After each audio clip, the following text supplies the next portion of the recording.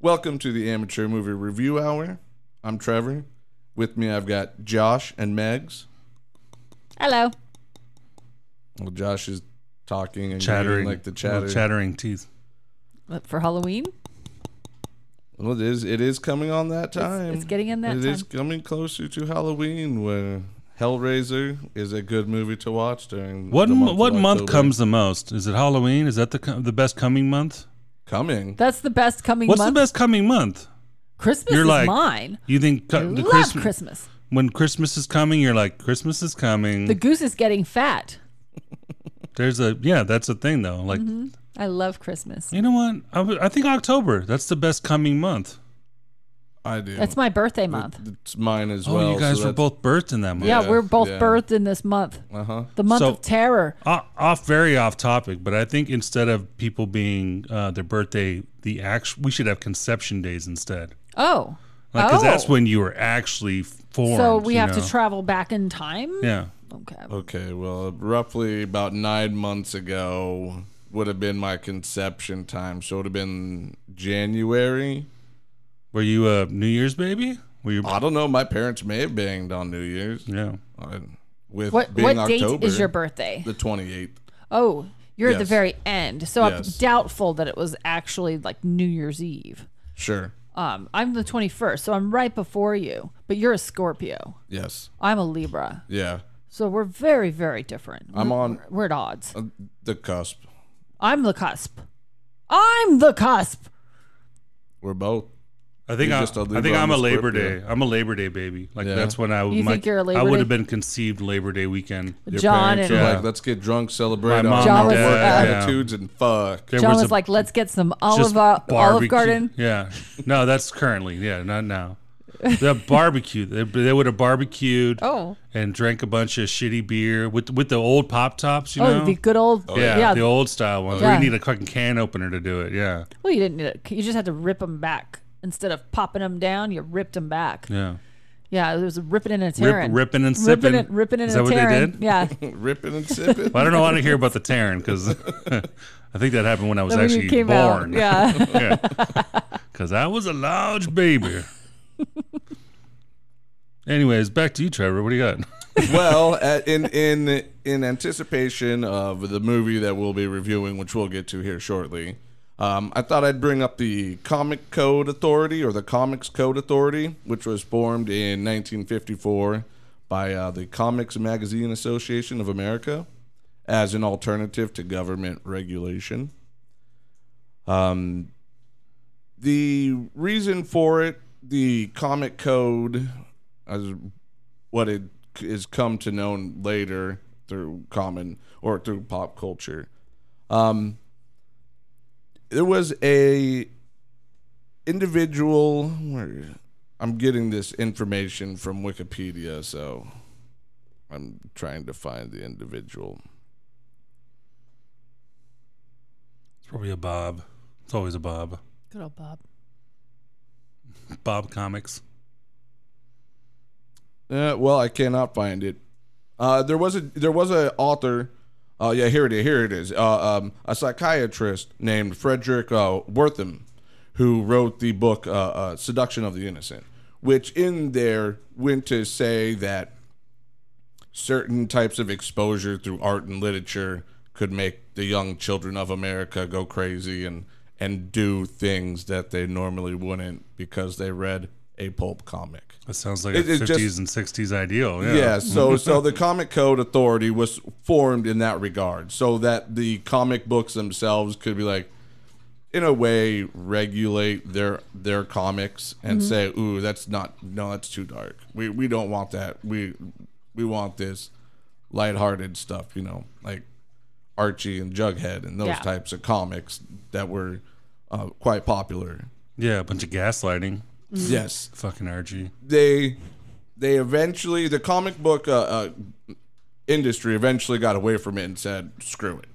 The comic book companies and publishers, they carried on this way up until the 90s. Yeah. Like that's why some graphic novels, like Frank Miller being a very big and prolific one, I know there's other ones as He's well. He's the most well known Yes, one that but general audiences would know. He started doing graphic. I didn't say he started doing, but he was well regarded in that industry of doing graphic novels, which was the workaround of these more innocent or lighthearted type of comics, even with the big names. I don't want to go out and name anything. Well, you also have there was like eras of comics too. Yes. You had your golden era. There was a silver. I don't know if there was a bronze or anything I'm like not that. I'm not sure. sure, but I think that's kind of when it went away from it because society in general got a little more colorful, when it came to that. And like you had shows on TV that were like doing things. You're like, oh yeah, like. Well, we had the Hays. What was the Hays laws? The Hays Code. The Hays Code. That's for what movies. it was. The Hays Code. And you had that, and that kind of like died during the whole like '60s sexual revolution. The production code, but known as the Hays Code. Yeah. And that kind of, because there was a pre-Hays where people were starting to get a little crazy in the movies, and they were like, that no more nudity, no more like homosexuality, no more. Right. So it kind of that really got started in the 40s, and then it went until about the 60s. Well, I found this out by listening to a podcast. One of the highest grossing movies during the 40s was actually, it wasn't a pornography, but it was like a documentary, but people went and saw it because this was the first time that you could go see a naked woman or a vagina or a pair of breasts on the screen. Was it like French or something? No, maybe. I don't recall. I just recall that tidbit. I didn't have enough time to prepare this part, but it still holds the highest grossing, even beating out some of the biggest ones that we've been alive for. Yeah. Just because people wanted to see nakedness. Yeah. And you figure, especially back then, people didn't have televisions in their homes. No. So people were going to the movies over and over and over again. That's how they watched movies. Or that's how they watched anything. So ticket prices were only they were so cheap. They were a few pennies nowadays, pennies, 5-10 cents. And whatever, but they were still, they were expensive for them. To them, they cost a bit, but they were going to the movies every weekend to see the same movies over and over again. So if there was something like that, then that they were going to see that over and over, maybe even during the week, the crazy weekdays. You were going, you were spending part of your paycheck on stuff like that. And and just remember, if anytime you feel like Trevor's full of shit, you can always go to our Instagram, which is what, Trevor? It is the Amateur Movie Review Hour. Yeah, go to that Instagram and just drop a note on there calling out Trevor about how he's full of shit and he says the wrong things because he hates it. So you should tell him that. So much. You should tell him that. You'd see me when everybody leaves, and I'm like, it's so wrong. I have to do a lot of hole patching all the time and painting, so you guys don't know. But I just wanted to go over that little tidbit before we started going over the review of our next movie. What is the Amateur Movie Review Hour? Before we began our podcast, the three of us curated a list of approximately 100 movie genres. We then fed that list to a magical random generator that we use to provide us with the movie genre. The three of us take turns choosing movies to watch that fit into the chosen genre. We then watch that movie and attempt to return bi-weekly to review and discuss that movie. The only movies that we have banned are Marvel and DC movies from the past 15 years. I am not a professional movie reviewer. I just love to watch movies and then review those movies with my friends and you, my fellow screen fiend. Okay, the movie that we watched and are going to review is called Unbreakable. The writer and director and small bit role actor M. Night Shyamalan. The actors are Bruce Willis, Samuel L. Jackson, Robin Wright, Spencer Treat Clark, Charlene Woodard, and Emon Walker. I chose to leave off the Penn part because she was Robin Wright Penn then. Yeah. She doesn't care for that anymore. Yeah. The release date was November 14th, 2000. The runtime is 106 minutes. Megan, Why'd you pick this movie? I'll tell you why I picked this movie, because this movie is my favorite superhero movie of all time. The minute I saw this movie, I was in love with it. I was already, I guess, a little bit of a fan because I liked The Sixth Sense, but this movie really made me a huge fan of M. Night's. And after that, it was a few years before I stopped loving everything he did, but this was definitely the first one that, I mean, Sixth Sense, it was good, but this is the movie that really sealed me as a fan. Did something happen? Was there like a happening that occurred that made you like not like his movies anymore? You know, it takes a village, but there was a happening. There was a happening. And there was a village involved. There was a village involved in the happening. Okay. Yeah. Wasn't there something in the water too? I loved Lady in the Water. I absolutely loved Lady in the Water. No, the water was beautiful. The water was great. I love Lady in the Water. But there was something happened in this village. There was a happening in the village. Yeah. And after that, it just kind of, Yeah. But this is that movie where I was like, I want more. I was so angry that there weren't immediate follow-ups. Sure. I thought this would have been a great superhero series, like it was originally planned. I can't say that I'm in love with where it went because it was so many years later. But at the time, it was I thought it was beautifully shot. I thought the acting was great, and I loved the everyman aspect of this, where it wasn't like ripping off a shirt and running out and rescuing everybody. It was so much more simple, and more realistic. You know what would have been interesting if they did in the form of like a Black Mirror, if they did just like 6 1 hour, however long, like episodes, but did that in the vein of like, what was it, Elevator or Devil? What was it called? Devil.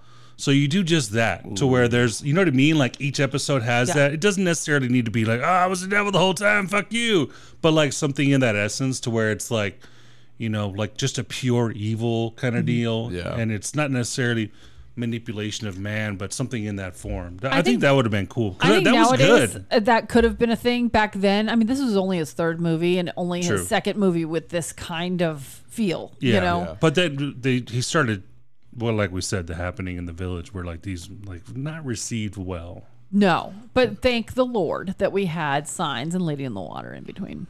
There you go. I know that not everybody agrees with me on those, but I love those movies. I like Signs. I agree. Signs was actually really good. I thought it was a great sci-fi film. I loved it. And I love Lady in the Water, and I know nobody else does, but I just thought it was a lot of fun, and I love the cast.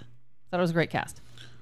I like the setting in that one, though. That's my favorite part. It's like this small apartment complex. It's like this very tight-knit group. I loved that. That's what I loved about it. And then things start happening, but the whole end all be all of it all was like, I was like, all right, I'm good. Yeah, I was disappointed by the end of the movie, but everything leading up to literally the last 5 minutes of the movie, I enjoyed thoroughly. I enjoyed it. My favorite part about it was that Ron Howard's daughter didn't speak through most of the movie because that would have ruined it. But she's a cute little girl, and it was great that she kept her mouth shut. All right. Because look what happened to Jurassic Park. What, her butt? Wait, hold on a second. They had to CG your butt out. That's Bryce Dallas Howard, yeah. In Signs? No, not in Lady in the Water. Yeah, okay. I that's where I misheard you. I was like, oh yeah, that's Abigail Breslin, I think, wasn't it? Yeah. I'm not. The little girl in there, the one that puts the fucking water. That's what annoyed me about that Signs movie, is the water cups everywhere. The water cups was very important to me because I am that girl. I will not drink contaminated water. Water that's been sitting around. You can clean the Oh glass. my god, I like water that's I've been to your house. It's not dirty. No, but water, hair gets in water that's been sitting around. It's contaminated. My bathtub's half full all the time. I don't know why, but it just is. Oh, good Lord. No, I can't handle that. The minute that happened, that is me. Like that, I very much agree with her on the water situation. I would save lives because of my water issues. Yeah, yes. Sounds like a waster to me. A waster. I pour it into plants, though. Oh, that's okay then, yeah. Yeah. I don't pour it down the drain.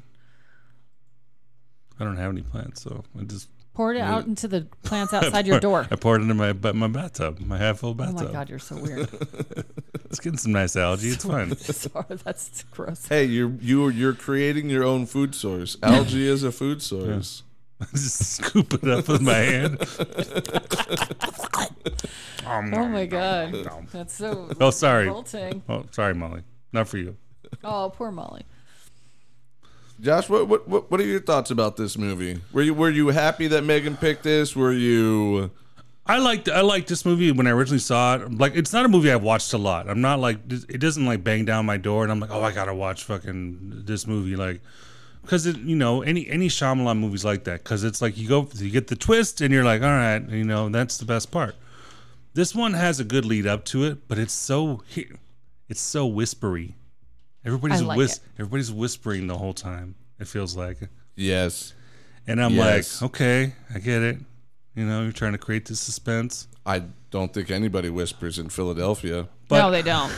No, they don't. No, they just flip you off. But like, my thing is this: when it didn't have the trope of superhero, which is self-sacrifice.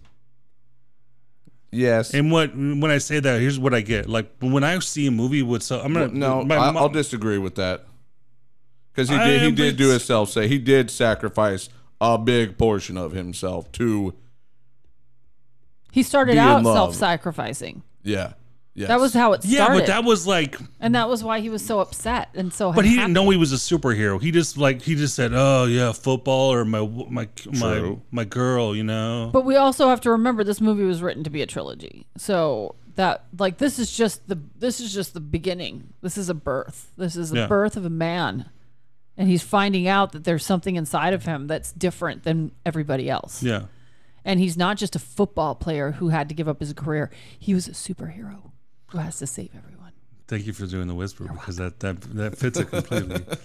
But I'm just saying, like, for me, it didn't give me like certain superhero movies. Like, when I watched them, I get an actual experience from it where my like I just can't help it. Like my body, like I'll throw a tear down or something like that. Like it's meaningful. This didn't have meaning to me. You know what I mean? 100%. I feel that way as well. Yeah. There was no meaningful growth. It was like just it didn't a have revelation. that. It doesn't have that like moment where you're kind of like you're in awe.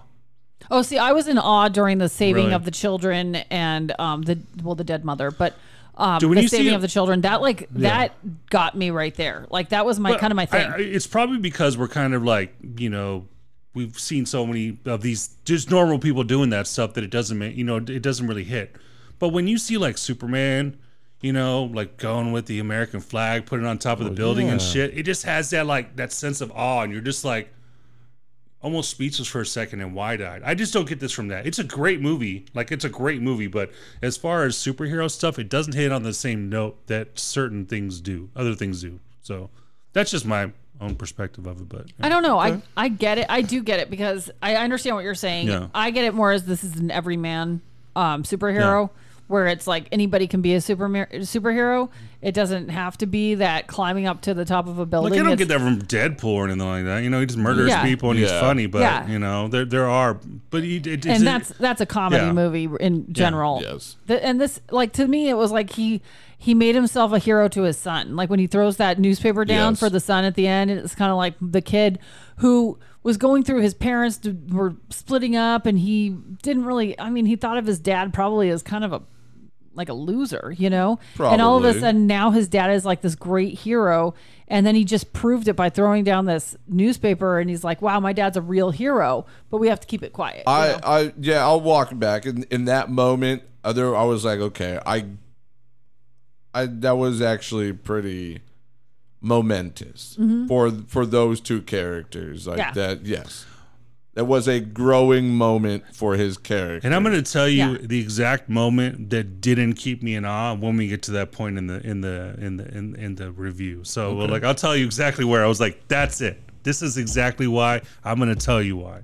So let's get this shit started. I wait with bated breath. You got more to say, or no? I think we've covered it all. Okay. So this is your spoiler warning. Yep. You've been spoiled. But you are every time you listen to our beautiful voices. Oh, yes.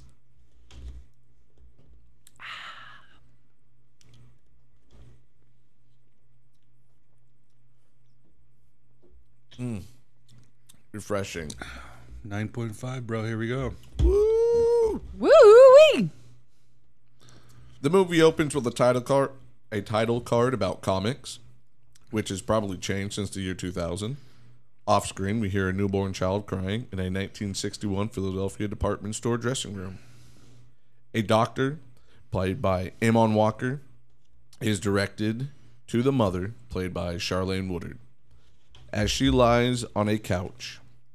The doctor examines the newborn, inquiring about the newborn's name. Elijah, the mother responds. The mother asks if the child should be crying like it is. The doctor questions the department store worker how long the birth took. He looks concerned at the answer. He asks if the newborn has been dropped. He asks the same worker if she dropped the newborn, and she replies, Jesus Christ, no, replied the worker. The doctor asks for an ambulance to be called. He has never seen anything like this before, he states to the mother. Get opening credits, white text on black background. I didn't remember it being so short. Like it was just Sam Jackson, Bruce Willis, and then that was it. Mm-hmm. I didn't have any more actor credits on that in the beginning. Yeah. That was it. I was like, I don't remember it being that. I was expecting it to be a little bit longer. So I must be remembering something else. Yeah, because it really just gets to the point right away. Mm-hmm. Yeah. Yeah. And it opens with a bored Bruce Willis staring out the window of the East Rail 177 train headed for Philadelphia. An attractive young woman asks if he is alone. He replies, yeah. He removes the wedding ring from his ring finger. He spies a magazine, hoping to strike up a conversation with the young woman. Instead, she asks for a sports magazine. She reveals that she is a sports agent. He cracks a joke about wanting to become a synchronized swimmer. However, he believes his fear of Wooter may be a problem. Mm-hmm. He introduces himself as David Dunn. David makes Kelly uncomfortable, and she finds another seat on the train. He puts his wedding ring back on his ring finger. A train whistle blows frantically in the distance. David looks around at people becoming cautious. Just before the scene ends, it appears that the train is starting to roll over. We cut to somewhere in Philadelphia where Joseph Dunn, played by Spencer Treat Clark, maybe 10 years old, watches TV upside down on his parents' couch. He flips through channels until he stops on a news report about a train accident. The report states the East Rail 177 train has derailed, and rescue crews are on site. The young boy leaves the couch, heads to the kitchen to read a note stating, Dad, East Rail 177, 3:40 p.m. This is David's son. So the David Dunn, that's your classic homage to comics and their double Peter Parker, Yep. Bruce Banner, Clark Kent. Even though that's not, they sound the same, so that works. Yes, it's phonetically. Yeah. Yes, it's No, not this the was same. a Marvel thing, strictly. Like Marvel did that on purpose, and that was a what was his name, Stan Lee thing. Oh, okay. Like he purposely did those because he was like, I want it to pop in your head, and whenever it is like phonetically like two letters, you kind of like go, oh yeah, that's why I remember most of this shit. But yeah, but even the bad guys, like, well, no, some of the bad guys didn't, and that kind of defined them as the bad guys, as as you sort of see in this in this movie. Yeah. David wakes up in a hospital. An ER doctor, played by Michael Kelly, attends to David. He tells David that he was in a train derailment. The doctor asks a series of questions, to which David replies no to each question. The doctor asks where David was sitting. The doctor is flabbergasted as to why David is alive. The doctor explains that only 2 of the 130 people aboard the train weren't killed in the derailment, but soon that number will be 1, and it will be just David. Weirder still, the doctor explains that David has 0 injuries, no concussion, no scratch, nothing. And at that point, I feel like this situation is way under the radar. It's nothing but a news article. Like, you would have, if shit like that happened, you would have probably the CIA, the FBI at your house. You would have fucking religious people. You'd have publicists beating down your door saying, here's a press junket that we can make you money on, but really we're going to make more money on it. There's a made-from-TV movie in the works immediately. I wish they would have thrown that in there because that's what would have. That's I don't what think would the have been fucking starting phone to rang happen. once. No. But it's also M. Night Shyamalan, and he does everything so very, like, just everything. You can't have Toned that kind down. of, yeah, it's so toned down. It's so, like, you can't have, even the reporters at the hospital, they were very, they stayed back, even though they were all taking pictures of him. Nobody approached him. Nobody said anything to him. That's what I'm saying. Because it's almost dreamlike. Everything's so dreamlike. It's not like, it's not necessarily what would really happen. It's almost what is happening in your dream, where everybody's just kind of like on the other side of this, this Like a this veil. plexiglass. Yeah. And when he walked out of the hospital and down like that hallway, they did a good job at giving. Like, I understand the survivor's family don't give a shit about him. Right. I get that 100%. And yes, there should have been press trying to press on, like, get up to him, microphone, tape recorder, whatever the fuck it was. But the survivor's family wants to know where their people are. I Yes, wouldn't be surprised yes. if they would run up to him and be like, "Wait, do you know did you see my?" Well, that's the thing. child?" Yeah. That's one thing, though. At that point, they probably didn't release anything, though.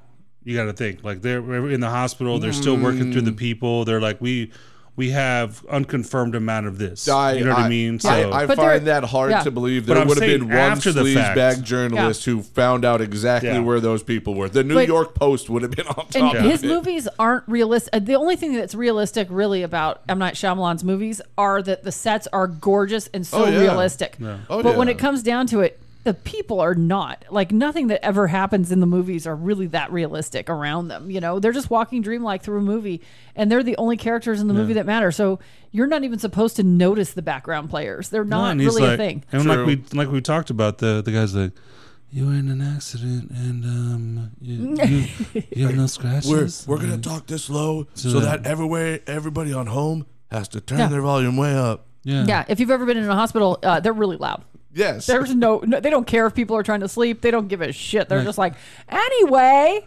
Yeah. So you're alive and everyone else, this guy's gonna fucking die right behind me and from a bleed out in the middle, you know. Yeah. The middle. It's that middle bleed out. middle bleed. That was pretty cool. I like that as they're talking in the background, in the foreground. You start seeing it, and yes, nobody's doing a damn thing about it. There's nobody's rushing around. No. Nobody. The blood pressure like alarm would have been going off. They still had that then. It's not like a new thing. Yeah, They've no. had the blood pressure thing for what, 40 years? Yes. 50? Like Yes. it's been a long running thing. They just knew No noise. they can't do anything for middle bleed. Sorry, you're slowly dying, middle bleeder. Middle bleed is not something that we can work on in this hospital. Just you're like a blood volcano. I just don't know what to do here. Because it's Philly. Yeah. We're in Philadelphia, not New York City. We can't deal with middle bleed. So David walks out of the ER into the hall that is lined with the worried faces of the family and friends of the other dead passengers. Well, of the dead passengers, not others, just the dead ones. Just the dead ones. Joseph sees David, rushes up to David and hugs him. His wife Audrey Dunn, played by Robin Wright, is slow to follow. That's our first indication that something's We know trouble. something's up. Yep.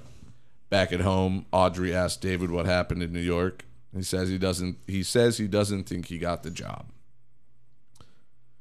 The Dunn family attends a memorial service for the dead of the East Rail 177. When David and his family go to leave, David finds a note titled Limited Edition. Inside, there is a message, and it reads, "How many days have you been sick?" He looks around, but nobody is there. David returns to work. Turns out he's a security guard at a university of some sort. He goes to HR and says, "Hey, how many days have I taken off or called out sick?" They don't have the answer for him right away. David stands in the rain looking longingly at football practice as the footballers practice in the rain. Noel comes to see David, who is his supervisor, in the staff locker room to tell him that he gets a $40 a week raise because he's never taken a sick day. I like how that plays out. Like I wonder if people have actually tried that. But like, hey boss, how many times have I taken a sick day? God damn it, you need a raise or something? Yeah. Yeah, especially back then. I Sure. love that old secretary. Yes. She was yeah. just so like no nonsense. Like she wasn't even looking at him the entire time, just Yeah. typing. we don't have secretaries like that anymore. No. I miss them. They were great. They didn't give a shit about anything that was going on. They just got their jobs done. Yes. They lived and breathed their secretarial jobs, and they were amazing. Working 9 to 5. David returns home, and he has trouble sleeping that night. David goes to ask Audrey if she can remember the last time that he was sick. Audrey doesn't remember. David finds it weird that he can't remember being sick. I found it weird that his wife had absolutely Sure. just like, that was my problem with that was just kind of like, I don't know. Like, I don't remember. I'm sure you've been sick. Like, I know what's going on in my household. I know if I'm sick or not. I know if people in my household get sick or not. Like, it just seems so very odd. And just, she was so sweaty in that movie. She was always sweaty. She just seemed sweaty. I don't know. And where's the family with him when he went to the funeral? I thought he went alone. Didn't he just sit alone in a pew, I don't. Maybe he was alone. I know. When he came out, when he went to his car and got the note. Mm-hmm. And he was like the only. He was alone. And wasn't he the only car left in the parking lot? Yes, like, he was the only car left in the parking lot. He's like, I'm just going to stay here in this church and think. Yeah, about it. that's. I think that's the. I don't think, and I don't know, but I've seen that. I have seen that before in other types of like, oh, who could have left this behind when there's the only car in a grocery store parking lot at 5:00 on a Saturday. Yeah, like I'm the only one left. Not even the staff of this church is still here. I just stayed. They let me stay. We go to the next scene where it is West Philadelphia in 1974. We see a young Elijah Price staring at a blank TV. His mother admonishes him for sitting in the room. He doesn't want to get hurt again and won't go outside, ever. The mother tells him, God wills as God wills, whether inside or outside. The young boy tells his mom, the other kids call him Mr. Glass because he breaks like glass. His mother tries to encourage him to be brave, so she tries another tactic. He has a present, she says, but it is on a bench across the street. Elijah retrieves his present, a comic book, specifically Active Comic, Battle with Jagaro. Elijah's mother explains that there will be one out here for whenever he wants to go outside and cross the street. I felt like they should have done like the Fresh Prince of Bel-Air. I do too. On the In playground, West where I Philadelphia, spent most born of and my days. raised. But don't forget, she also tells him, I hear there's a surprise at the end. Or this one has, what is it? This one has not a twist. There's No, I thought it was. no, it's something ending. What did she say? This one has a surprise ending. Surprise ending. Surprise I think. ending? Yeah, that sounds right. Which is all M. Night Shyamalan. No shit. films. Yeah. Sure, yes. We all find out that, it was actually water all along. Water. Shut up, I love that movie. It cuts to an original pencil drawing of the Active Comic issue cover from the prior scene. An older Elijah Price, played by Samuel L. Jackson, explains the nuances of comic hero and villain drawing to the customer in his comic book art gallery. The customer offends Elijah, causing Elijah to vehemently retract the sale. And Elijah paper cuts him down quite thoroughly, throwing insults left and right at him. Yep. David and Joseph walk in the doors of limited edition as Elijah attempts to brush them off until David tells him about the note. Elijah, David, and Joseph discuss David's health, the perception of real-life superheroes in comics, Elijah's history and medical condition known as type 1 osteogenesis imperfecta. Sounds like a superpower to me. Sure. And the jam to his peanut butter. Basically, if he is super frail, then there has to be someone unbreakable. David kindly tells Elijah to fuck off. He's like, yeah, nah, this is nonsense.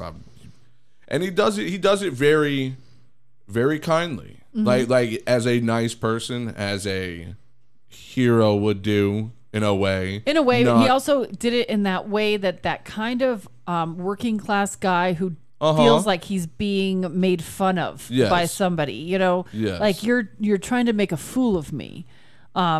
Even though fancy man making fun of him. Do not, like don't put me in. Don't you're trying to embarrass me in front of my son in some ways. Yeah. Especially because the kid's like, yeah, my dad's a superhero. Oh yeah. But yeah, and I did love the scene where he went off on that guy because his child named Jeb. I love that the kid's name is Jeb. It was like, did you take that from the Bushes? Because the Bushes were around at the time. It was they were fully empowered. Yeah. Yeah, it was just like this whole Jeb thing. Like you're a toddler named Jeb, an infant named Jeb. You will not have. I'm just picturing this child whose name is Jeb wandering around in diapers, and I'm trying to picture what child looks like Jeb as a little child. Well, even that individual, like. I imagine he was some type of banker or, the early, because this was, I don't think it was that early, but it was still a very prosperous time in America. Mm-hmm. So he was, Oh, yeah. Why would he, like. Oh, Wall Street was pumping then. And he was like he was the typical douchey, like kind of short, like, I make a lot of money. There for a second. I was going, oh. No, I will not speak of your people that way. No, he was like that short kind of like little douchey guy who was just like, my kid Jeb's gonna love this. He's gonna love it, and they're just like, ugh. It would have been better if he's like, yeah, my kid Dominic. Like, yeah, that makes sense. I get that. Yeah. Well, you're Jeb was Italians just so, over there. We got anti-Semitism and anti-Italian going on here. Jeb was so weird because the guy named his kid like this Jeb. I mean, the Bushes are these Texans. The guy was just like this random little like guy, and I was like, my son Jeb. Yeah. Like, you picture Jeb riding horses, like riding around a ranch, and it's like, this guy doesn't look like he's ever seen a ranch. Or hunting beavers. Jebediah. Jebediah. David seems shaken from the meeting with Elijah. So David goes to a closet and reads about an article that was written on himself. Let's back up 1 second. Okay. Sorry. Two things. One thing I already briefly spoke to Megan about is the purple. The purple. He's wearing a lot of purple. Yes. And in my head, I'm like, did the mother push him for the purple? But no, Sam Jackson loves purple. Sam was like, I want this motherfucker decked out in purple. Really? Motherfucking purple. He loves purple. He's known to love purple. Purple lightsaber, Mace Windu. Mm-hmm. Okay. He's purple. Yeah. He loves purple. Purple's his thing. All right. And I didn't. Yeah, I looked at that later, and that's when. Okay. Yeah, but I thought that was a stylistic choice of Shyamalan. I thought he wanted him to wear purple. Well, that is this character was written not for Sam Jackson, so I have a feeling it was going to go a very different way with the guy. And then all of a sudden, I mean, knowing Sam Jackson loves purple, I mean, that's his thing. So I'm guessing he was kind of like, I want purple. Well, that's cool. And he was a big enough star at the time to say, I want purple. Oh, yeah. And now, okay, so this is big spoiler part, but I feel like that's the scene where he first meets Elijah is the most important. And here's why. Mm-hmm.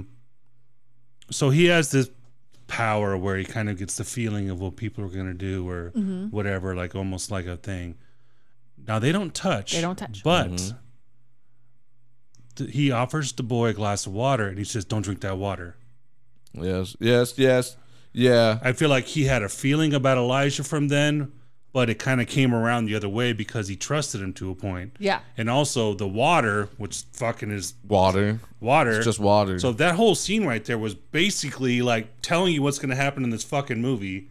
Oh yeah, fucking water kills you, and this guy's the bad guy. Yeah. What do you know? Yeah. Yes, it was a lot of foreshadowing in there. There is that, and I wouldn't even call it foreshadowing. I think he just fucking said, "This is it. If you don't realize it right now, like, boom."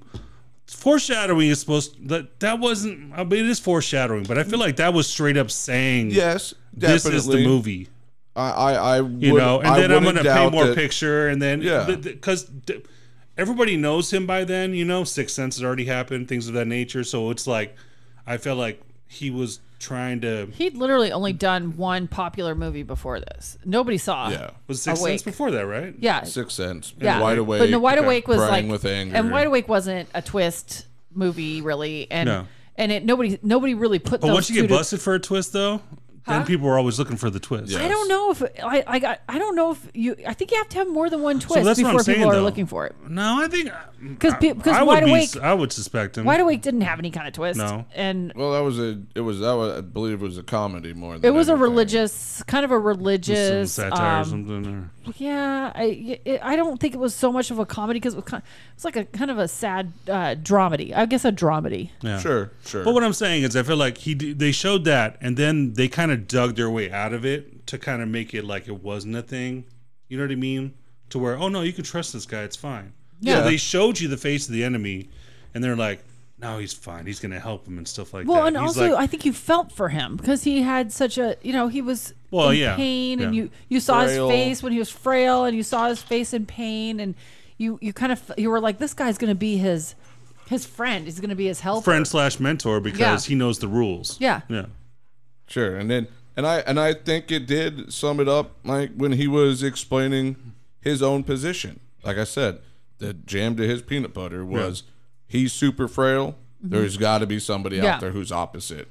I could see your point that was it right there. It was hello, you and me are diametrically opposed, so here we are. Stop me. With which I've read books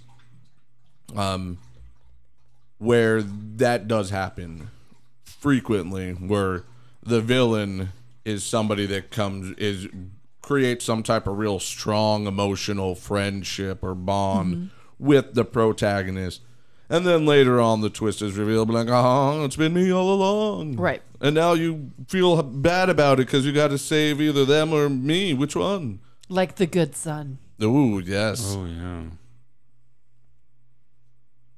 So David seems shaken from the meeting with Elijah.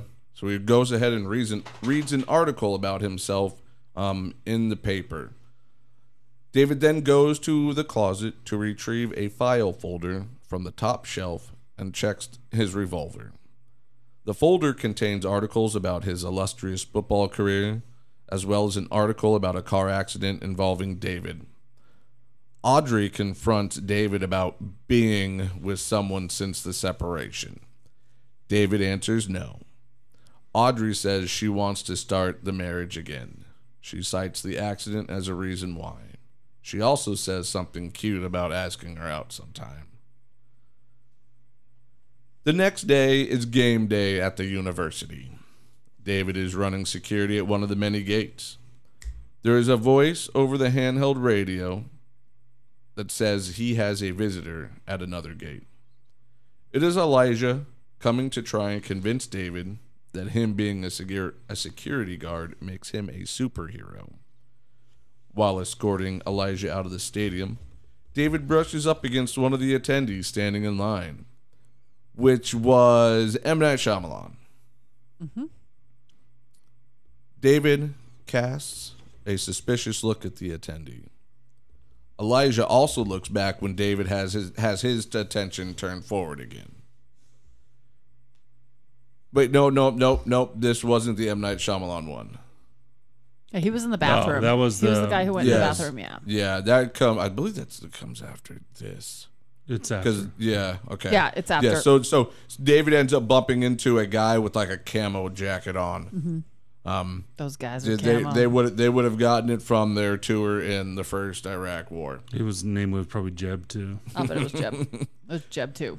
So Elijah, after David returns his attention forward, Elijah looks back and notes the guy. David tells one of the security guys to do a pat down. Elijah asks David why. David goes on to explain that people who have weapons will get out of the attendance line when they know that pat downs are happening. As he says that, the man in the camo jacket leaves the line. Elijah asks David how he knew, and David just shrugs it off as experience. Elijah prepares to leave the stadium when he sees the man in the tan camo jacket. Elijah follows him down a set of stairs, but in his haste, he stumbles down the stairs, fracturing many bones. That fall was Yeah. That was just, I cry. It upsets me when I see him and he looks so sad when he lands. And even though after years, I know I know what's going on, but at the same time, his face makes me so sad. I don't think it was as sad. I think it was, oh shit. Like, it was because Elijah gets his answer. He gets the his dude answer. has his gun as the guy jumps over the but it's subway right gate. before the happiness that he, like, that satisfaction, that sadness that when he first landed, and the pain. Yes. Like, I felt But so was that sorry the for pain him. or the possibility of not getting the answer he wanted? Though? It could Probably have a been little both. bit of But both, as soon as he sees that the dude did have a weapon, it all changed. Yeah, like it it was went like, different. it was was like, worth it. Yeah. I fucking knew it. Yeah. That was also one of those like long falls, like almost comedy style, where it lasted a really long time. It was uncomfortably long. It was like, is this just gonna end already, or is it just gonna be ba-da-ba-boo? Yeah, I was sad when the cane broke because the cane was just so pretty. Yeah. It was a pretty cane. I liked it. David returns home from work. He heads to the basement to work out. Joseph wants to tag along. David is amazed that he can lift 350 pounds, well above his expectations. We cut to Elijah in the hospital with a fractured hand, 3 fractured rib, and a shattered right leg. The prognosis for Elijah isn't good. There are months and months of rehab ahead for Elijah. Mr. Glass emerges. Audrey is at work, and her new patient is none other than Elijah Price. Elijah elicits knowledge from Audrey, information such as the accident that caused David to quit football. Audrey tells Elijah that she couldn't live her life with someone that played football. She respected David, the way he played, the dedication. She just couldn't bring herself to that point because it was the opposite of her career as a healer. He could have made fucking millions of dollars.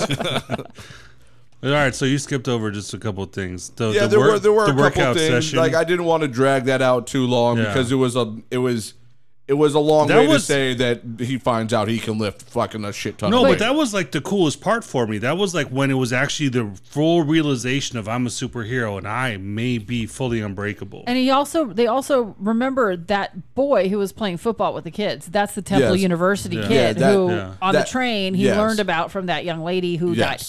And he's like, runs a 6'4", 340 or 4'340. Yeah. So I mean, and that was that thing where the kid was like, that this is his cousin's amazing, and it's like, I just want to be with my dad, and my dad might be a superhero, so I'm kind of going to go with my dad. Sure. And I'm gonna see what happens here. So cumulative damage. Do you think Sam Jackson's injuries are less or more than the combination of John McClane and Zeus in Die Hard with a Vengeance? What? Dude, they got shot like fucking 10 times.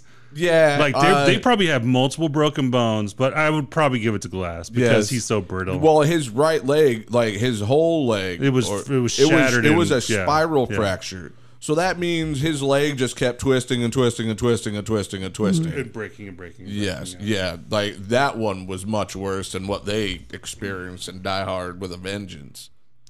But he immediately was like, I'm going to go meet the wife now. This gives me an opportunity. Mm-hmm. This is like, I'm going to use this to my advantage.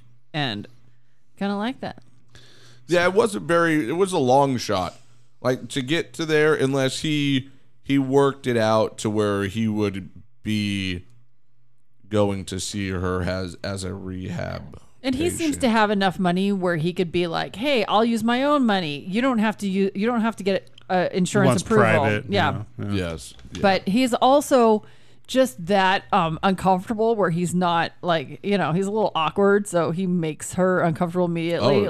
Sure. A better villain would have known how to kind of have a little more finesse. Yeah, I think he was new on that part. This is a guy who hasn't he didn't grow up talking to girls because he was Mr. Glass, so he doesn't have that extra finesse, the charisma. He doesn't have like what a lot of villains would have, where they can kind of move in and out and just be like, "Hello, lady. Hey, fancy lady. Sure. Look at me." And like he would hit on her, and then she'd find out that no, she was married or had a boy. And then you go, "Oh, really? What does he do?" Blah blah blah. Yeah. Instead, he's just like, "I want to know more about David, and that was a Tell problem. me about Yes, David. and that was his slip up by saying David's name. What does David do? What does that dick do? When Audrey knows that she had never stated his name. Right. So that was his slip up, and yeah, maybe his inability or his lack of social. I think it's just a skills, lack of social or- skills. Do you think like if someone did that to you and they're like, oh, but like no one ever met Trevor, and I'm like, oh yeah, my buddy is like, oh yeah, tell me about Trevor. We think I would. I'm like, I didn't say Trevor. Because they do that in so many movies. Josh Sure. would, Josh Would would you say, just look I must over have it? been drunk and You I think you'd- accidentally said Do you think you'd possibly go like, oh shit, I don't know if I said that or not? Yeah. Sure. Yeah. You know what I mean? Like, Yeah. But Because it's she's so, sober. like, it's- She's sober and she just met this guy, whereas you were like, you would be drunk and be like, my buddy Trevor, did No. I say Trevor earlier? I don't know. no. Yeah.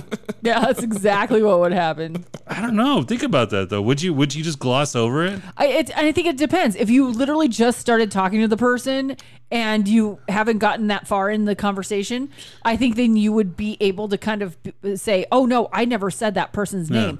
However, if you've been talking for a little while and you're drinking, then you might be like, shit, did I say Trevor's name or did I not? Now, she's completely sober. She's at a health facility, and he's been asking her questions, and she's answering. She's not offering anything. She's not offering True. her own. I think the difference, though, is like in a normal sense, it's a slip up. I don't think he slipped up, though. I think he did that on purpose. Okay. To kind of push her position into that, you know? and that's possible. Yeah. But I do think it's one of those things. Because he's like the Lex Luthor, like the very analytical, you know, LL. like I know what I'm doing. LL, Lex Luthor, there you go. See? Yep. Oh, maybe it's opposite. So in DC, they do the double letters. No, in DC I'm they not do aware. all of them because it's Lois Lane, Lex Luthor, Clark Kent's Lana Lane, CK. Lois Lana Lane. Lane, Lana Lang Lin- with a G. Yeah. Barry Schwitzer. That's not Schwitzer. He's the Flash. Barry Allen. I'm the Flash. No, that's Barry Allen. Well, that's it. Barry Allen. Shit. I can't. Yeah, no, it's I okay. can't remember the other ones. That's good. There was John Stewart. That's Yeah, really John that was, Stewart. That was Green. That was Green a Lantern. Yeah. Oh, we cut to another game day. David stands in the middle of the crowd trying to practice his ability. David gets a glimpse of someone. Cut to Elijah trying to explain to Audrey about David's survival. Elijah confesses to Audrey that David is a superhero. Another brush up by a passing fan reveals something nefarious. David follows his target, played by M. Night Shyamalan. But his hunch was a dud. David gets a call over the radio. Joseph was hurt at school. When David goes to pick up Joseph from when David goes to pick up Joseph from school, David is reminded of an incident by the school nurse. David listens in fear about his near drowning. Joseph tells David he got hurt because he thought he was like David. David insists to Joseph that they are both normal, but Joseph adamantly opposes that thought. I really liked the nurse's tale of it's just a folk tale of a near drowning, but you actually motherfucking died. Like, we pulled you out and you were dead, but you came back to life. Mm-hmm. And hence we know his fear. It is that weird thing that he doesn't remember anything about his childhood. He remembers the accident like it was yesterday when he does a flashlight, but he doesn't remember that he was the little boy who was pulled out. And I could understand that, except that did he not have a family? Like, your family's kind of like, hey, stay away from the pool. Remember that time you fell in? Like, I don't know. We haven't seen if he does. They're not a big part of his life right now. No, or they're dead. Or they're dead. Yeah, they could be dead. It just does seem like. I mean, my cousin was bitten by a dog when she was little, and like, does she have superhero powers like a dog? And she became a superhero dog. Like, she can hear what dogs think. Yeah. Also, my responds to loud grandmother, whistles. my grandparents were both sides. Of my grandparents were like, stay away from dogs. Like, I had to hear about that for the next few years because of that. So it wasn't like people like to remind you of terrible things that happen. They don't like keep them quiet. They literally will push it down your throat. No, like you're right. stay away from the pool. Well, because your you might your drown. mind goes on a track. Like if something bad happens to somebody, you normally visit your own shit to the most part. You know what I mean? Like you kind of go like similarities and stuff like that. You'll kind of go like, oh yeah, I remember that now. I fell but in it's the like pool. it's not like unlocking a door and then all the shit's inside and you're like, oh god, there's all that shit. I don't want to think about it. And, I mean, there's that thing where he may have forgotten everything that happened that day because of the trauma. But you would think his parents would be like, hey, remember that day? Because it's not like his parents were 1960s and 70s parents. They were not like 80s and 90s parents where they're like, okay, son, let's not talk about the trauma because we don't want to bring it back up. They were the parents who were going to be like, okay, son, stay away from the water. Remember what happened the last time you went near it. That's what they're going to say. Well, that and also apparently it became a huge myth at the school. So, they talked about it for years until he left the school. Well, it's still something that they talk about at the school. And he was the kid. At Joseph's school. Yeah. So he lives there still. Yeah, he grew up in the exact same neighborhood that he lives in. So, and which is very common, especially back east. Yeah. But that's the kind of thing that he probably grew up with all the same kids and probably still knows most of them. He went to school with Audrey, and oddly, they have no friends whatsoever. It's because they whisper so much. Yeah. No one can fucking understand them. You guys want to come to a dinner party? Are you going to whisper all night? This is how we talk. We don't speak to each I other at all. can't even hear you down at this end of the table. They break out the giant whiteboard and start doing stuff. I do like how. We'll get there. We'll get there. Back at home, Audrey informs David about Elijah, but they are interrupted by Joseph brandishing David's revolver from the closet, threatening to shoot David.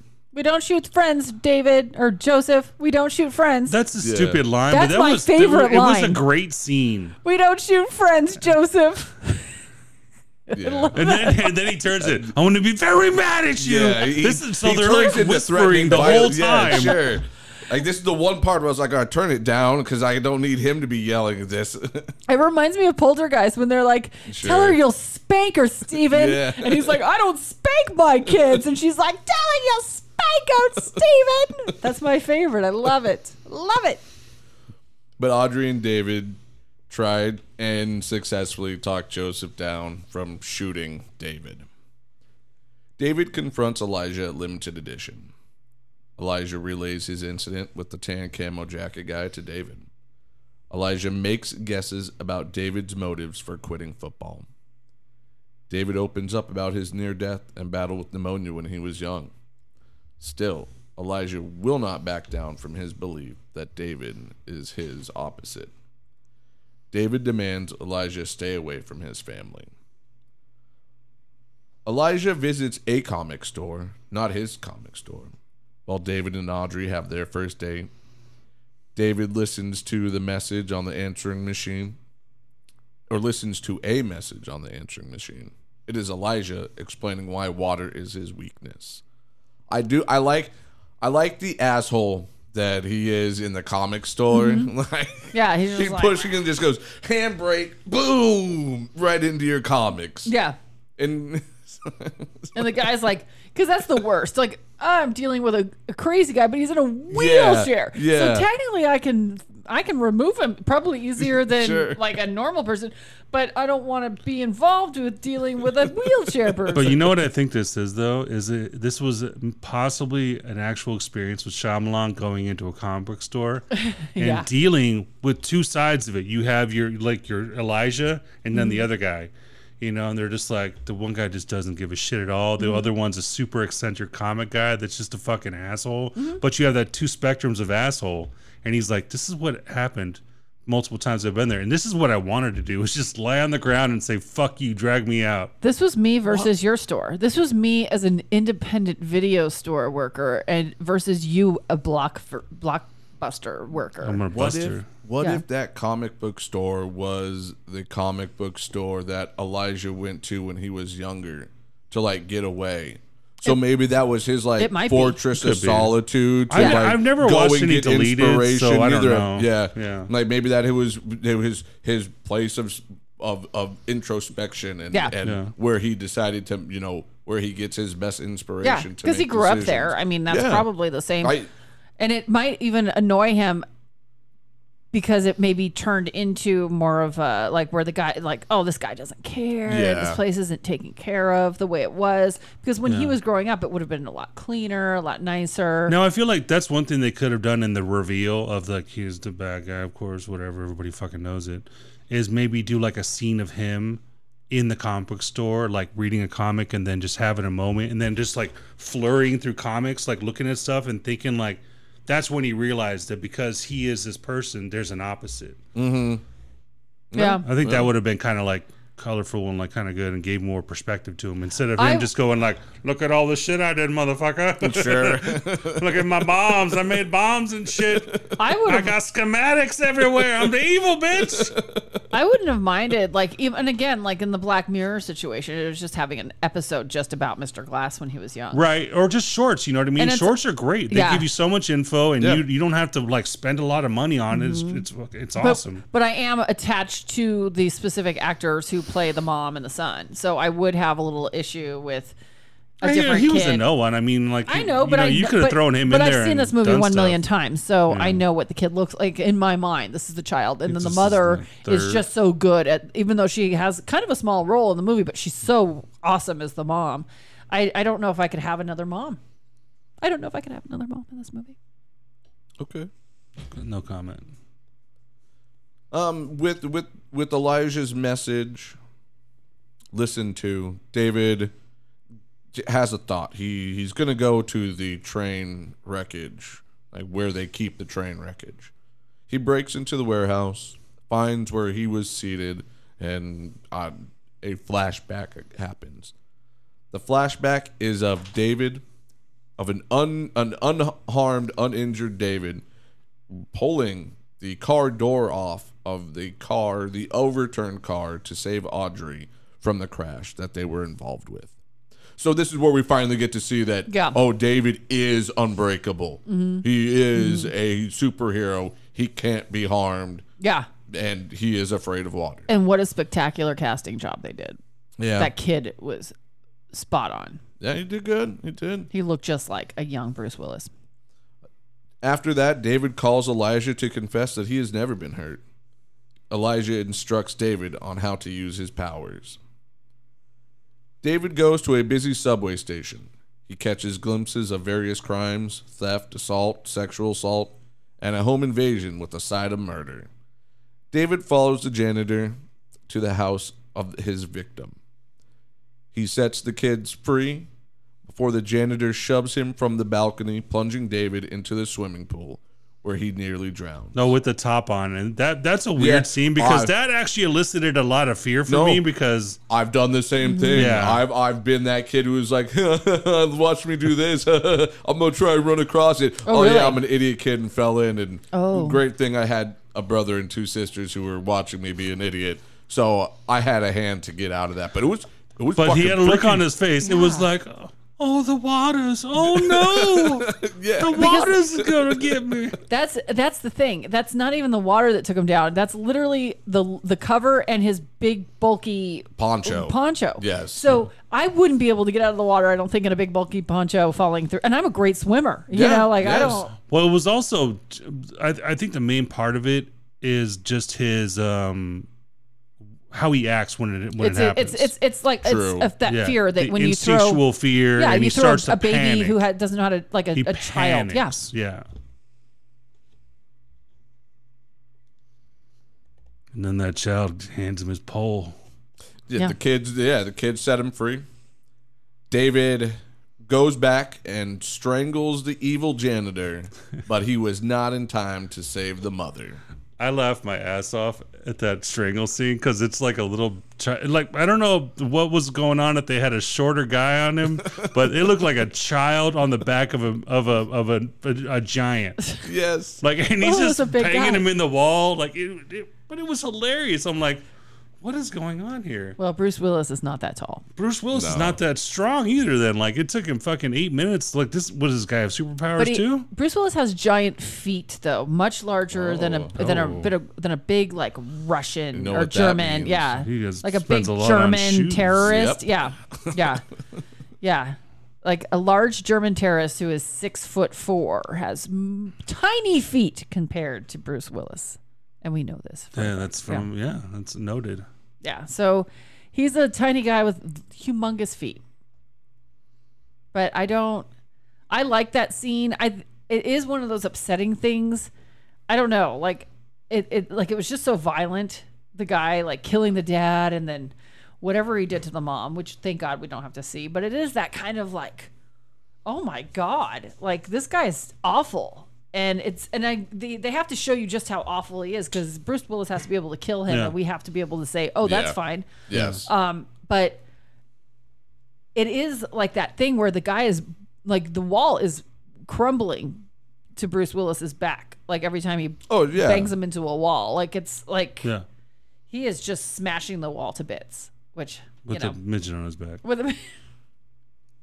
David returns home after killing the evil janitor. And he finds Audrey on the couch. He carries her up the stairs with ease. Audrey is impressed.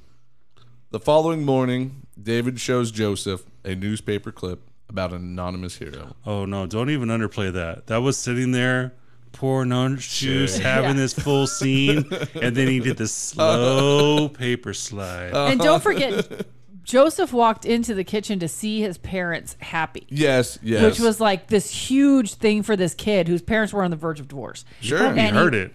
Yeah. The night before. Well, there's probably some banging. But he walked in and he's just like, wow, my parents are happy. They're giggling. They're friends. And then they're farting in front of each other again. It's amazing. Yeah, everything's back to normal. And now I get to find out that my dad is a superhero. And that, like, this kid just won the lottery in the family department. Yep. And then, but 20 years later, he's a little dickhead in Glass. God, I don't even remember. I saw Glass once. I watched Split after this, and then I was gonna watch Glass, but I was like, oh wait, I'm good. Okay. But Joseph knows that like the anonymous character is his dad. He took one look at the picture and looked at his dad and the tears, and through the teary eyes, Joseph promises to keep it a secret. Yeah. David goes to Limited Edition, where Elijah is hosting an event. David meets Priscilla Price, Elijah's mother. Get the PP. PP. She explains that there are two types of villains: intellectual versus physical villains. She opines that the intellectual villains make the best types of villains for heroes. David and Elijah have a private moment in the back of the art gallery. Elijah proclaims that this is now when they shake hands. When David touches Elijah's hand, all the terrorist acts that Elijah had orchestrated are now revealed to David. A plane crash, a hotel fire, and the East Rail 177 train derailment. David is shocked, and Elijah tells David as David is storming out of Limited Edition, "Now that we know who you are, I know who I am." Elijah finally announces his supervillain moniker. "They call me Mr. Glass." The movie ends with title cards over stills from the movie. The first says David Dunn leads authorities to Limited Edition, where evidence of 3 acts of terrorism were found. The second says Elijah Price is now in an institution for the criminally insane. Roll credits. And that's the kind of that's the thing. Like, Mr. Glass orchestrated this entire thing and then immediately is imprisoned. I just don't see that happening. Well, he wasn't like he could really escape fast enough. Like he wasn't a quickie. No. But at the same time, you would think he would have been like, "Hey, I better not tell him until I have an escape route." But no, that's part of the plan. That's part of the whole thing. When you watch the whole movies together, he got caught on purpose because he wanted. See, I need to watch the other movies. He wanted eyes off him so he can do his thing. And I wanted the movies to be made closer together. Obviously. it would have been better. It would have been better. Yeah. And I didn't mind Split, but I wasn't in love with Glass. Yeah. But I kind of want to watch them both again to see. I don't know. Split was an okay movie, and I loved the tie-in at the end, but Glass left me just like, what the fuck was this? Yeah, Glass was underwhelming. Incredibly. And Split was fun because, you got the mom from 8 is Enough, and she's just giving him like some interesting, she's his therapist or whatever. And I love that M. Night always brings in these random older actors who you haven't seen in a long time, and they're always these almost sages to a certain extent. But yeah, it was and little what's his name, that adorable boy who plays Spencer Treat Clark. No.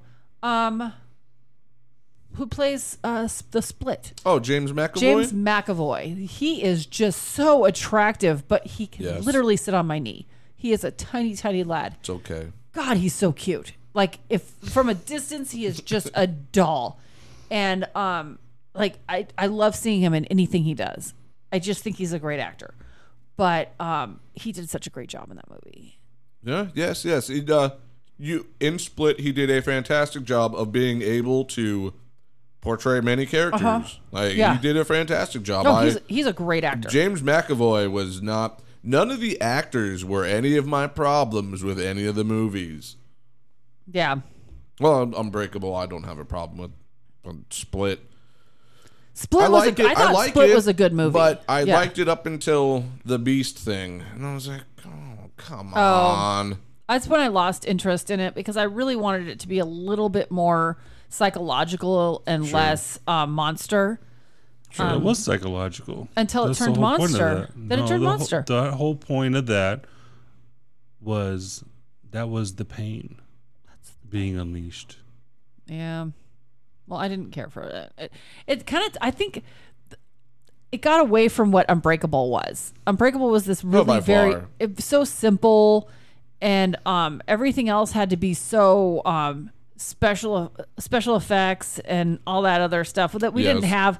M. Night's never used a lot of special effects. No, and I kind of like that. He always kept everything kind of hit. You didn't always have to see the aliens or the monsters. They were kind of hidden from you. It was more about your feeling of them. Yeah. And then I think he let them, because it was so necessary for today's society to have like all this special effects garbage, that it annoyed me. Okay. Yeah. Josh, what are your wrap up feelings about this movie? Okay, so this is what I got here. Okay. The big reveal from M. Night Shyamalan Ding Dong. Oh, yeah, the big reveal. In the end, David Dunn wasn't happy being mediocre and not saving lives. And that burdened his relationship with his wife. Yep. Mm-hmm.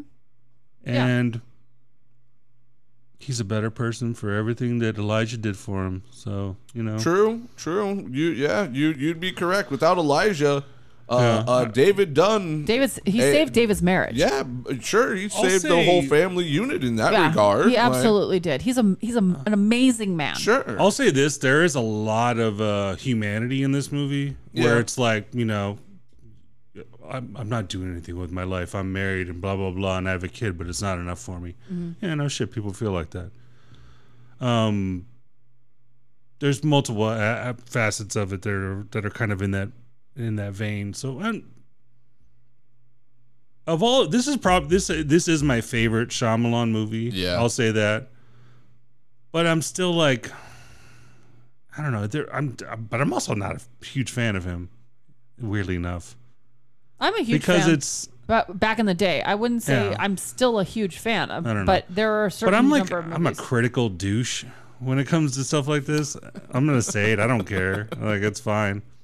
Like, I'll watch stuff I watch now, and I'm like, dude, that could have been so much better if they did this. But, I'm not a fucking writer or anything like that. But it's a very entertaining movie. I remember watching it when it came out, and I enjoyed it thoroughly. I was like, because it was different. It was not your like superhero movies before that. What was it? Spawn. Mm-hmm. You know, X-Men. Spider-Man. It just came out. X-Men, and then you had obviously Batman's and Superman.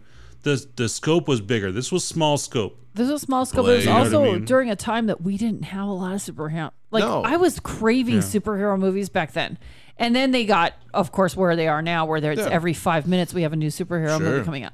But back then, I was so excited to have this. I didn't go in knowing what I was going to see.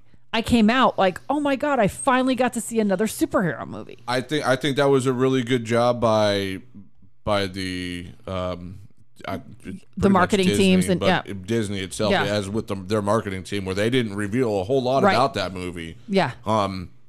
Yeah, I didn't expect it to be a superhero movie when I went in to watch it the first time. I didn't know what to expect from it, and then watching it, I was like, oh shit. I went to see it because I liked The Sixth Sense, And that was the I worked biggest at a turn video of it. store at the time, and I saw all the movies that came out. Yeah. So I went to go see same. it. Yeah, when I it worked was at the just great Blockbuster Video, you know, the wonderful Juggernaut. Blockbuster Video the that Juggernaut. was a half a mile from my Superstar Video. Juggernaut. Actually, no, I'm sorry, it was a mile and a half. You know, from my I worked for video Viacom, so I don't know what to tell you. Yeah, I was working at a good old mom and pop shop They where own- and we had They porn. own a lot of billboards now, so that's what they do. Yeah. Yep. But I mean, so that was like, as far as superhero movies go, it was it came out of left field.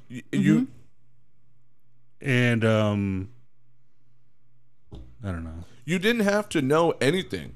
No. Like you didn't have to know who the X-Men were. You didn't have to know who Batman was. You didn't have to know who Superman was. You didn't have to know shit about any comic book, Yeah.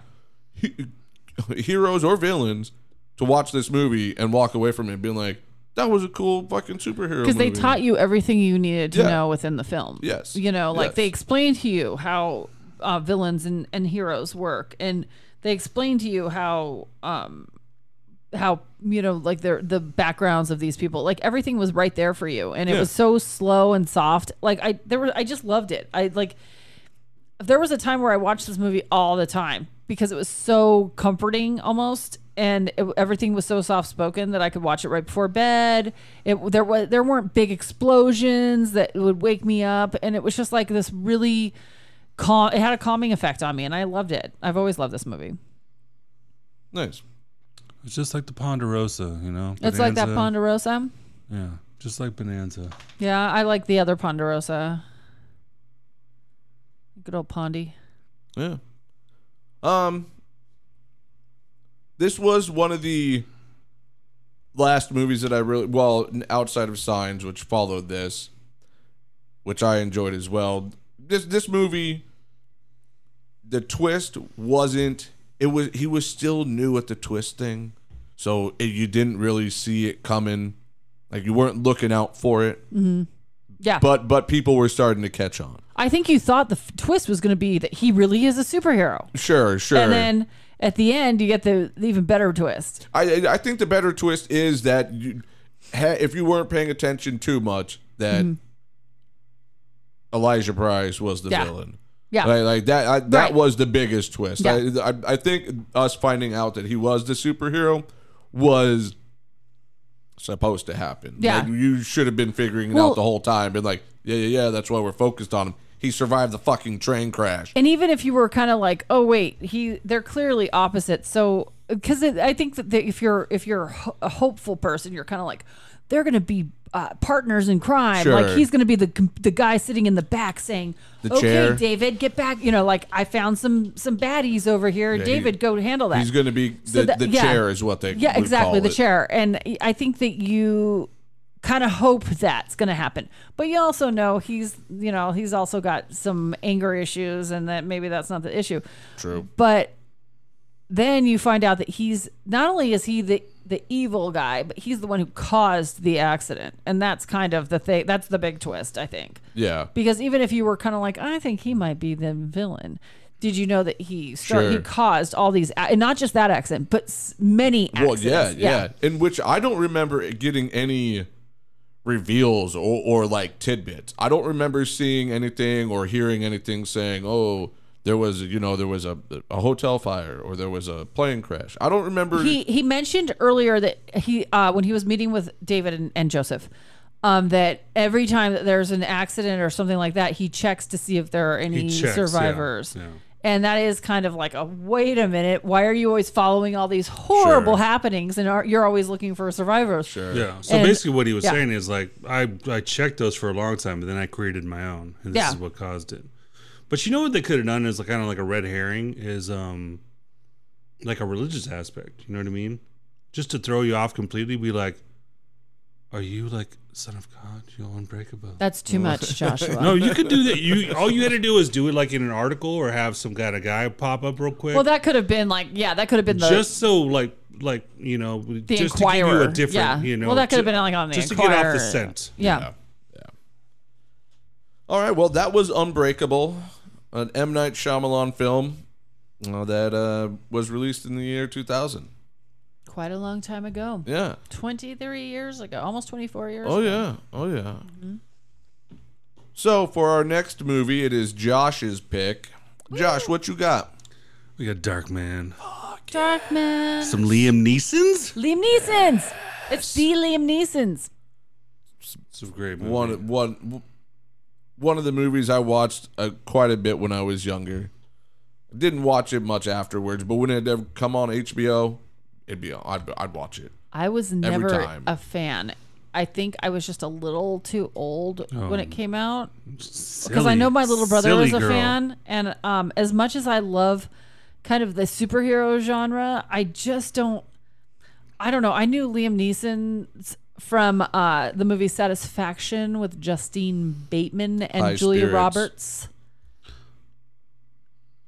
He was in that? Yes. Oh, I didn't know that. High Spirits. Yes. I was thinking of the other, another movie. I was thinking of that witch movie with, I don't know. I loved High Spirits. Yeah, I love High Spirits. I haven't seen that in a long time. Mm-hmm. I kind of forgot. I've never seen the movie that you were talking about. Satisfaction. My father is still angry that we made him take us to see that movie at Christown UA Cinemas in the 1980s. Ooh. And it was a terrible movie. I loved it. It had a great weird cast. It was about a girl rock group. Okay. Liam Neeson's is a kind of an alcoholic songwriter of some sort who kind of befriends the girls and starts sleeping with Justine Bateman. And I was just like, who is this weird old guy? Because even then he seemed like an old guy.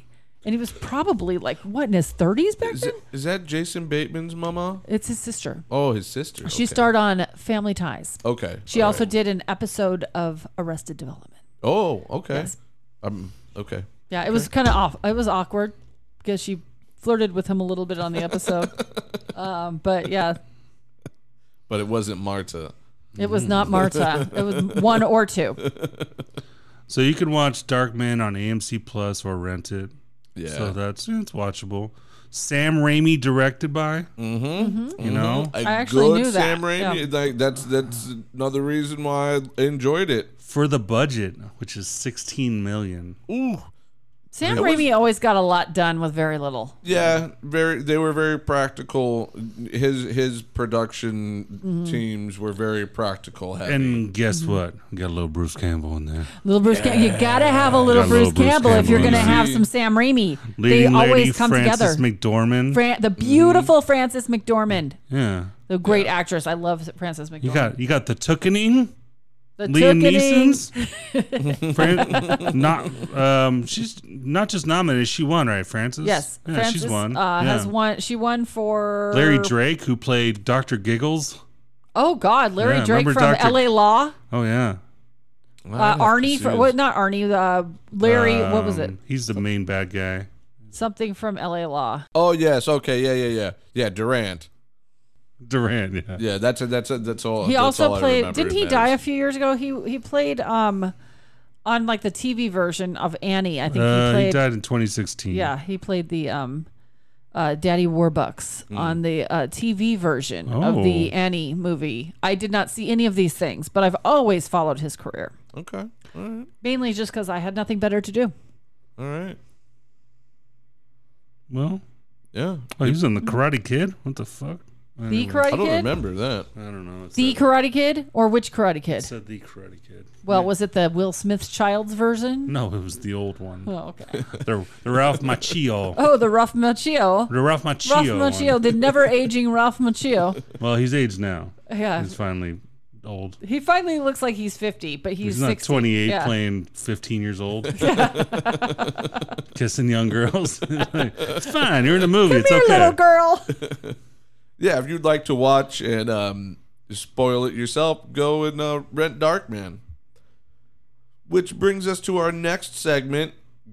Give me the juice. Give me the juice. What do you got? Well, so what is it? What we've seen lately? Yeah, what you seen? Maybe read a new book, or So I maybe would like to talk maybe about you this. took up a snake sighting. I did not take up snake sighting. Okay. I'm a birder. Okay. I haven't seen. birds don't like snakes. Birds and snakes don't get along. A friend of mine did send me a picture of a bird on the phone today. Okay. So I identified it for her. Other than that, that's what I do. Is there an app? No, yeah, I it's called Google Image. No, I don't know how to use that. So I watched a movie. I'm recently. elderly. I'm an elderly lady. I don't know how to use the Google image. I hear about it all the time, though, on the interwebs. I've watched To Catch a Murder. What's Catch a Killer. GIF? Okay, yeah, is it? Watch a Jeff. I watched To Catch a Killer the other night on the television set. It stars Ben Mendelsohn. I don't know if you guys are aware. I know which one that you're talking about. I've been waiting for it to be free so I could watch it. So I'm a big lover of Ben Mendelsohn. He's I don't cool. know if you guys know this. I love him very, very much. Ever since the what was it, The Outsider, starring the Fugit. I don't know, the Fugit boy from the '90s movies. I just love that kid. So I watched the show for that kid. And it also starred, what's his name, Kathy, the actor who died several years ago. So I think the show ended because of this actor's death. No, it was really, it's a Stephen King book.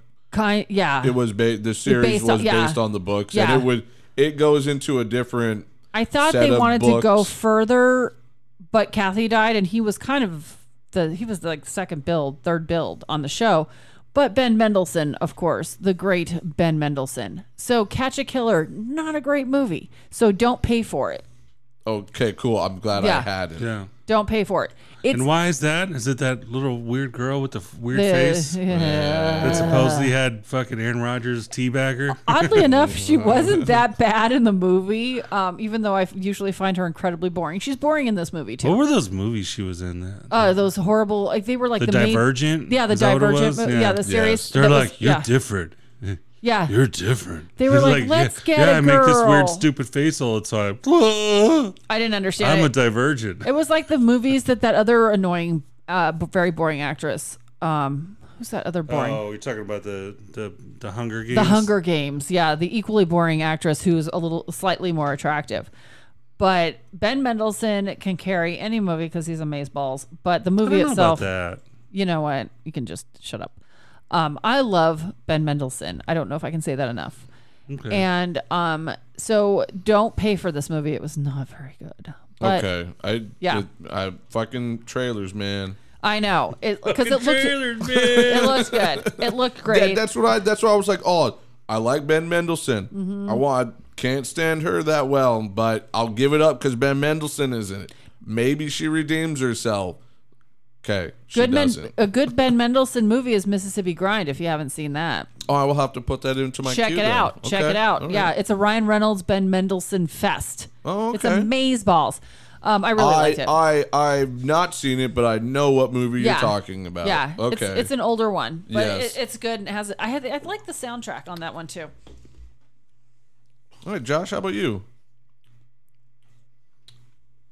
I don't see that a lot. I've been watching a lot of anime lately. I've been sick, so He's been sick. He I've can't already watch watched- movies when he's sick. He can only watch anime. I've watched like 600 episodes of One One Piece? Piece in the last like 2 weeks. Yeah, it's unhealthy. I watched a live action. I think I talked about it last time, and I was like, I want to compare some of the plot points, and I've just been watching that like in my sleep too. So Okay. other than that, Winning Time ended. I love it. But it ended. That's done. Yeah, no, yeah. I thought they were going to keep going, but it was just, it's over. They showed them lose one, and they're like, they won the next two, and here's a bunch of stats and shit. And blah, I blah, blah. also was watching that show. I think it was because they did get a bunch of blowback for it, because like a lot of the guys that were in that movie or the show, they're like, shit. They're like, that's not, you're interpreting us the wrong way. Like I know Jerry West was very vocal about pissed. It. Yeah, he was pissed. Kareem was pissed too. Man, was that he was it's the actor who was, I can't remember who played Jerry West. I love the guy that played Jerry West. It was what's his name? Adrian Brody, wasn't it? No. That's no. Pat Riley. Yeah, no. Jerry West was played. He was like a hick. It's that guy he's in a lot of things, and he doesn't look anything like himself as Jerry West. Was he Australian? I have no idea. Oh, he's just really good in the role. Oh, it's Jason Clarke. Okay. Yeah. No, yes. They must put some jowls on him or something, because his face looks very different. Yeah, but he's also a little older, I think, than he seems, like in real life. But Jerry West was really pissed off about it. But they do have him kind of banging chicks all over the place. I don't think Larry gave a fuck, because Larry just doesn't give a fuck. No. I mean, they did depict him maybe not worse. Who knows? I don't know. I just like that whole rivalry they had where it was like, and the beat LA bled through the entire league, because eventually no one gave a shit about Boston after like Larry left. They were just terrible. Yes. And then they had a resurgence. But anyways. Yeah. But the beat LA was like a prominent thing for a long time. Oh yeah. And then they're like, fuck Boston. I was like, that's funny. Dude, we had a sign at the bar forever that said "Beat LA." Yeah. Mm-hmm. Yeah, they took that down because we don't do. No, I'm just kidding. We're fine. Everything's good. Over the weekend, I had heard about a new film dropping. I read an article about it where the director went on to explain that the first 15 minutes of it had no dialogue. So then after that, he wanted to continue that. The movie is called No One Will Save You. It is fantastic. There is zero dialogue in it. It is an alien horror movie. It has Caitlin Dever in it. She is fucking phenomenal. That came. Yeah, I did see that available. It's on Hulu. Available. Yeah. It's on Hulu. If you love horror, if you love alien horror, if you love movies that do one type of thing, or maybe you like one shots or continuous one takes or I don't know, something unique that a movie should normally have but isn't included, but still executes it fantastically. Oh, he did Love and Monsters. This is that the writer. movie. Okay. The writer did Love and Monsters. Explains why I enjoy it, because it is the writer and the director. It is fantastic. So, yeah, you should. Oh, did the screenplay for Divergent. Fuck it. No, I'm just kidding. I'll check it out. No One Will Save You is good. It is fantastic. It is a great October movie. All right. Oh, he did The Babysitter. Okay, perfect. I love that movie too. And something else maybe this was what maybe it says that on the preview or on the description, because I did look at this movie and maybe that's what I saw, because I was going to say I saw something that had something to do with The Babysitter just the other day. Okay. This was probably it. Okay. Now it comes for reviews. We still do not have any reviews. I haven't even received an email. Well, I did receive an email, but it wasn't a review. It was just more about how we could get exposure. It was a bot thing. We'll try that. I love bots. Robots are smart. Everybody knows that. So yeah, if you would like to leave us a rating or anything, you can either leave us a 5-star review on Spotify, on Apple iTunes. You can go to Instagram at the Amateur Movie Review Hour. You can leave us a review there. You can email us at the Amateur Movie Review Hour at gmail.com. You can email us about what I got wrong and what Megan and Josh get right. Everything. So thank you all for listening. This has been the Amateur Movie Review Hour. Good night. See you next time, guys. Oh, hold on. Before we get out of here, And one more ratings. whisper. Ratings. What do you give? What do you give Unbreakable? I got 4 whispers. Okay. What do we go up to? 5? Yes. Yes. 15. I'm going to give it. I think it's aged really well. I'm giving it a 5. I'm gonna give it 5 spiral fractures. Ooh. Yeah. So thank you for listening. This has been the Amateur Movie Review Hour. Toodaloo. You're unbreakable. Nice. Joshua.